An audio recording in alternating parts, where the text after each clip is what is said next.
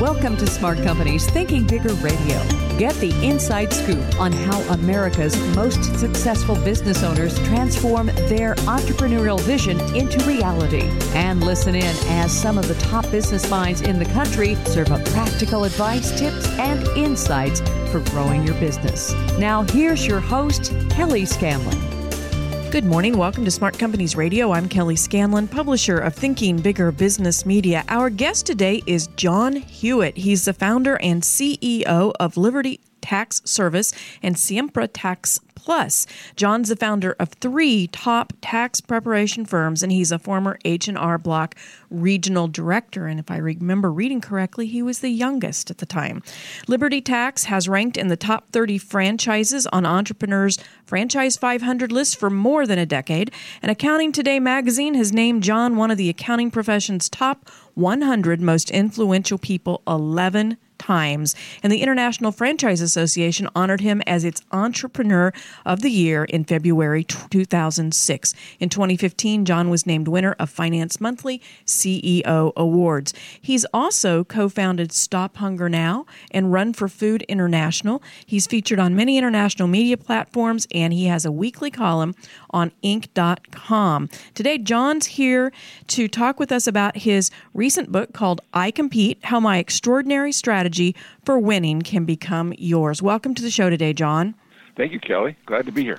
Let's talk about the book a little bit here. Basically, that book is a book where you share lessons from the way your life lessons, life experience, ended up helping you basically revolutionize the tax preparation industry. Why did you decide to write a book about that?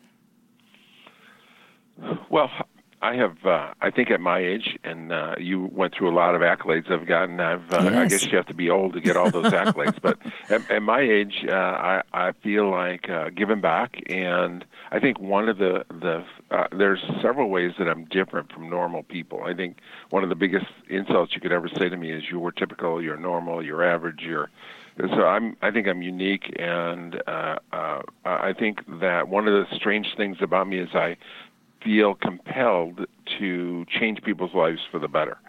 And so this book is an effort to tell the trials and tribulations that we went through and the successes that we had, because it's not easy. No one gets to skate through life. You always have your difficulties, and it's just a lesson in business so others can learn and have better lives, more productive lives. Very good. Why did you name the book I Compete? You know, we got lucky with that one.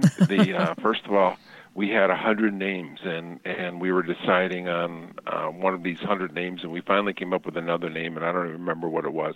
And I sent it to my younger sister, who's an attorney, and she's on my board of directors. I sent her a copy of the name, and she said, "Well, what about this?" And the little I Compete, and really that's the thing that drives me. I mean, most people, human beings, get complacent once they're successful. They tend to get complacent once they have the house they want and the car they want and the education for their children they want. They tend to take it easy and retire. But I'm driven. I'm driven to compete, and I think compete is the single most descriptive word that describes me. One of the major themes in your book, I Compete, is that mistakes are a wise person's education. Why do you say that? You know, I didn't invent that one. They say that smart people learn from their own mistakes, and frankly, I don't know that many smart people. There's only a few percentage of people I consider smart, certainly less than 10%. But in a franchise system, the franchisor is required to give you the best practices, whether it's a Century 21, a McDonald's, or a Liberty Tax. Our job as a franchisor is to give you best practices. And I brought in over 5,000 people in my career, 5,000 franchisees. And Kelly, not one of them out of the 5,000 began following our best practices from day one. Human beings are hard-headed. If you think of the oldest story where someone didn't listen Adam and Eve, and God told Adam, don't go over that tree of knowledge of good and evil and eat the fruit, and he turned his back for a nanosecond and they ate the fruit. If you're not going to listen to God, you're not going to listen to anyone. You're certainly not going to listen to John Hewitt. So it's the toughest thing to do is get people to listen, and that's hard. It's even smart people are only only learn from their own mistakes. We're asking you to be above that, to learn from our mistakes. I've been in this industry for 47 years. Whatever mistake I haven't experienced and made, I've certainly seen. So our job is to tell you what to do, the few right things to do, and avoid all those incorrect things. Yeah, that really is a head scratcher, because one of the reasons that people buy into a franchise system is because there is a system and there's somebody there who's experienced what works and what doesn't work. And yet you say, from day one, you've never had anybody from day one just buy into those best practices and start putting them to work. They have to learn on their own that you need to do this. So that is a head scratcher. Well, it's sort of like raising children. True. When we've all been children, and how many times does a child fall down before he finishes learning to walk, or make a mistake, or eat dirt? I think I read recently that the average child eats a bushel of dirt by the time they're 12 years old or something. Jeez. I mean, they're always grabbing things. Little children, and that's how franchises are. We all continue to make the human fallacy of thinking that we know better and we know best. In the book, you also talk about monitoring results and not activities. What do you mean by that? Yes, that's one of our principles, and I think too many people look at what you're supposed to do. And the way I think of that is, pretend there's 4 different second basemen in the major leagues, and one gets 30 hits per 100 times at bat, and one gets 28 hits per 100 times at bat, another gets 26 per 100 times at bat, another gets 24. Well, they're all going to the same number of hours of practices, they all do the same workouts, but one guy gets 30 hits, and he's a Hall of Famer. He's making $15 million a year. The guy that gets 28 hits, he's above average, and he makes $5 million a year. The guy that gets 26 hits is average, and he makes $2 million a year. And the guy that gets 24 hits is fired, and they're looking for someone who can get 26 or 28 or 30. It doesn't matter how many hours you practice. It doesn't matter how many hours you watch films. It doesn't matter how many hours you run. What matters is the results you achieve. Yes. And why is it, though, that some people, no matter how many hours they train or, how many hours they spend in front of the video or whatever it is practicing, that the activities are the same? What sets the people who are getting the 30 out of the 100 hits apart then from the people who are getting 24 hits? Well, some of it is blessings for extra skill that others don't have. And I think more of it, or some of it is in most of us, it's a preparation. It's not in what you did today. It's what you did since you were 10 years old, and the tens of thousands of hours of working up to this position, right? The things that you did right when you were 10 and 11 and 12 and 13 and 15 and 17 and 19, and the tens of thousand hours of practice. And, Vince Lombardi, I think, has said that winning isn't everything, it's the only thing. But really what he said is getting ready to win. Practicing isn't everything, it's the only thing. It's really the preparation that is the key, and it's too late. It's too late when you're 27 years old to change very much. You've had to done that when you were 16, 17, 18, done the right things. So it's really the preparation that separates the winners from the losers. And a good part of that is mental preparation, too. There's a mindset component of this that plays a big role, too. Yes, you have to, and mindset isn't. You have to have confidence. There's, I've been accused of being overly cocky. I think my competitors say, they have a joke about me. What's the difference between God and John Hewitt? Well, God doesn't think he's John Hewitt, and that's so I can come across as cocky, but I don't think you can achieve great things unless you're self-confident, unless you have a confidence. If you can't see a vision of a brighter future, how are you going to get to a brighter future? So I think it's a requirement of success is that you have a inner confidence, and that precedes your success.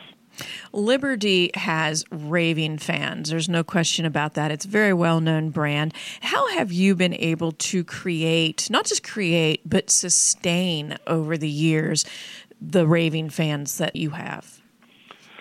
It's one of our principles is give loyalty and get loyalty. And you don't when you meet someone or you have a relationship with someone, whether they're a investor or a vendor or an employee or a partner, you don't just get respect automatically. You don't get loyalty automatically. You have to earn it, and you earn it by proving it. And as you prove it, then you earn respect. And as you give loyalty, that's the only way to get loyalty. You're not going to get someone that's loyal to you until you're loyal to them. You got to lead by example. And so practice makes perfect. You have to set the example. You have to earn it, and you have to give loyalty to your people. Absolutely, and that's true of customers as well as employees. We're talking here today with John Hewitt. He is the founder of Liberty Tax Service, and he's talking with us today about his book, I Compete, How My Extraordinary Strategy for Winning Can Become Yours. And John, what I'd like to talk about now is a little bit about your background and how you got started in the tax preparation business. Sure, that was a major event in my life, a life changer when I was in college. I was attending University of Buffalo, and my dad was a frustrated entrepreneur. He had 5 children very quickly. I was born when he was a sophomore at Michigan State, and then he had 2 other children before he even graduated. So he never got to be an entrepreneur. He had to have a job, and he became a CFO of a public company. And he decided when I was old enough, I was gonna help him. And so I was in school to be a mathematician because, like most kids, I didn't know what I wanted to be really when I grew up, and so I was good at mathematics. So I was in school to be a mathematician, and he called H&R Block and said we would like to buy a franchise in our suburb of Buffalo where I grew up, and they said, well, we don't sell franchises in this area. We're going to put a company store there.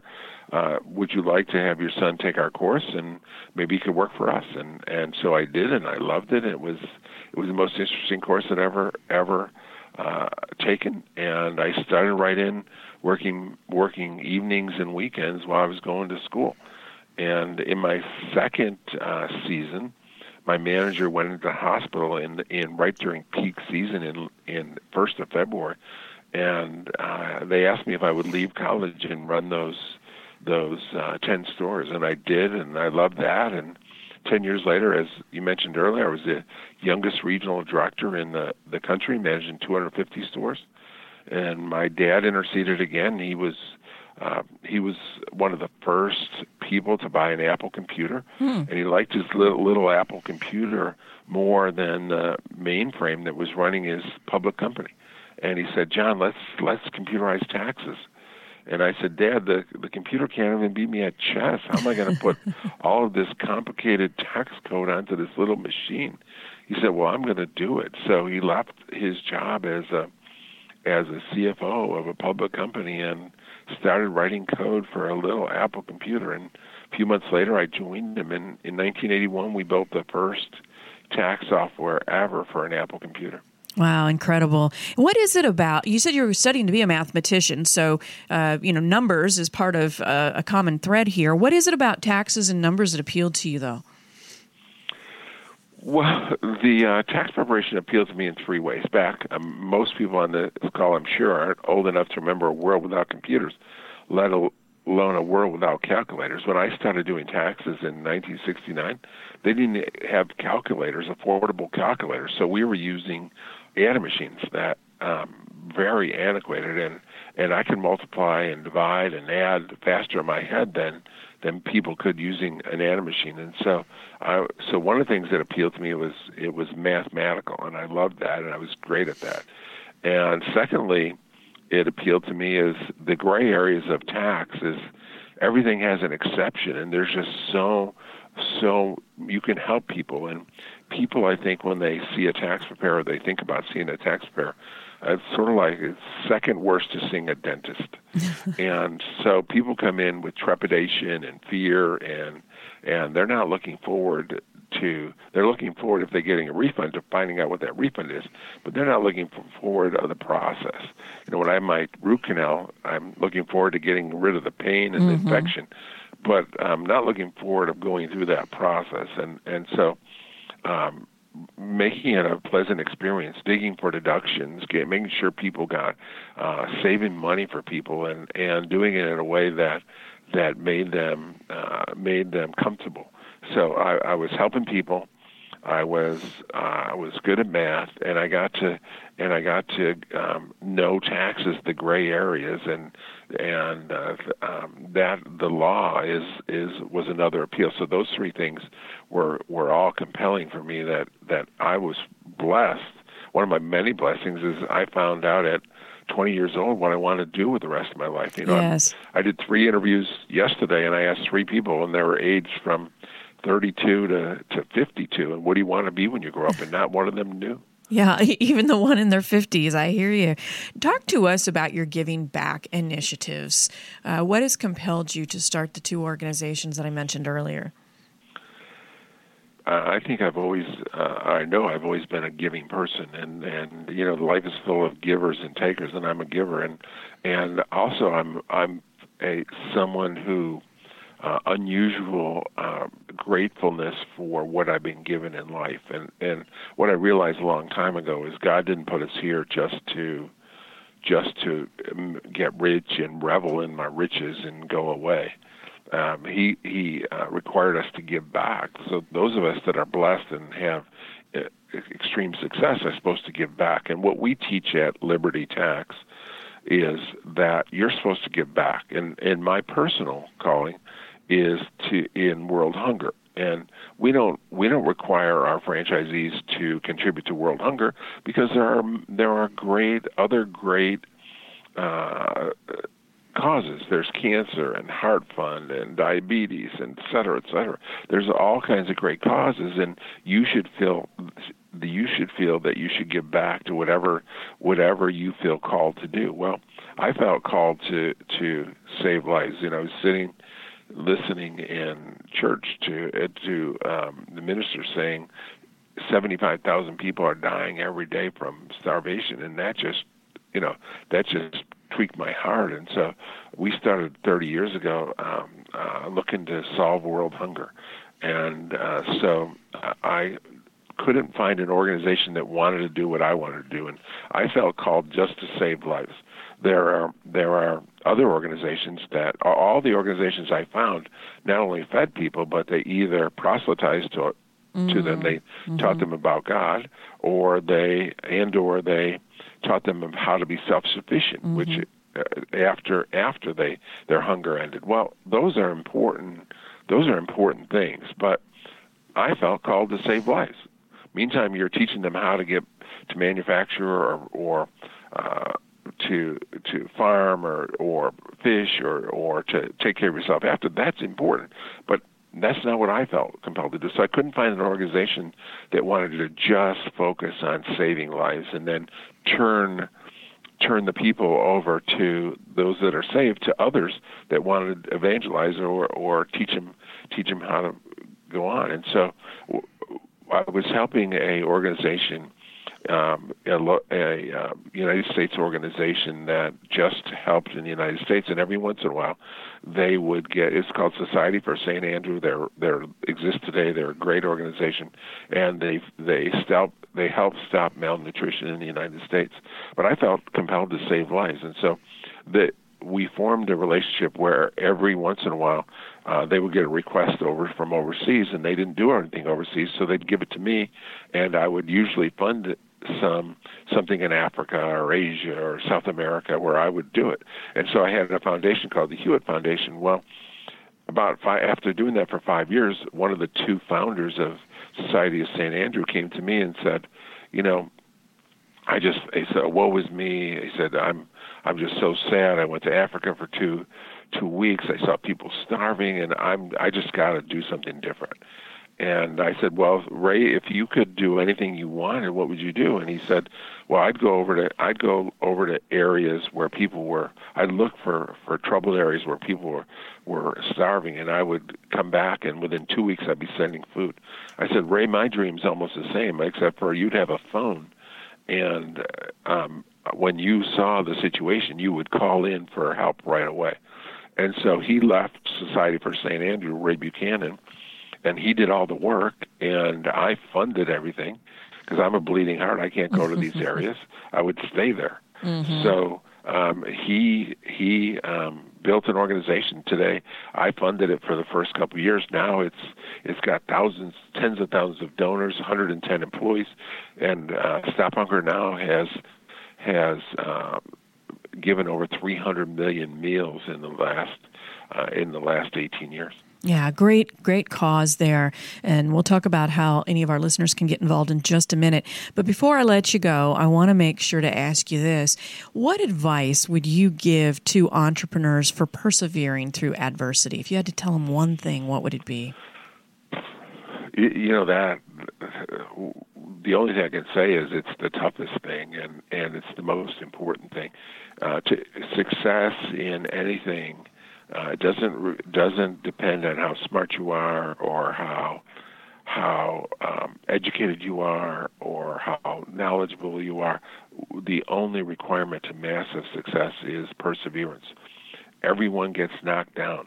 Winners get up and keep going, and the secret to success, the one secret, isn't that you're a good person or a smart person or a hardworking person. The secret is perseverance, and so that is key to winning and losing. And I can't.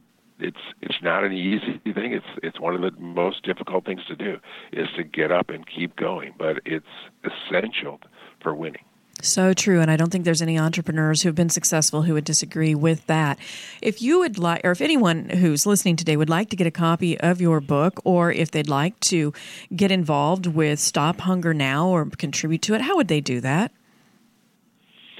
The easiest thing to do is most of them have a website, and go on Stop Hunger Now website or Liberty Tax Service website, and all the information to get involved is right there in front of you. Okay, and I'm sure you can Google those and get right to them. And your book, Amazon.com, is that the best way to get a hold of it? Yes, and sure, it's in bookstores and it's on Amazon. Yes, both are easy to get. John, thank you so much for your time today, sharing your life experiences and passing on your words of wisdom here to help other entrepreneurs. We really enjoyed having you. It was my pleasure. Thank you. And if you'd like to learn more about how to grow your business, please visit our website at ithinkbigger.com. Follow us on Facebook, Thinking Bigger Business Media, or on Twitter at ithinkbigger. Have a great weekend. We'll see you next week. This podcast is a part of the C-Suite Radio Network. For more top business podcasts, visit c-suiteradio.com.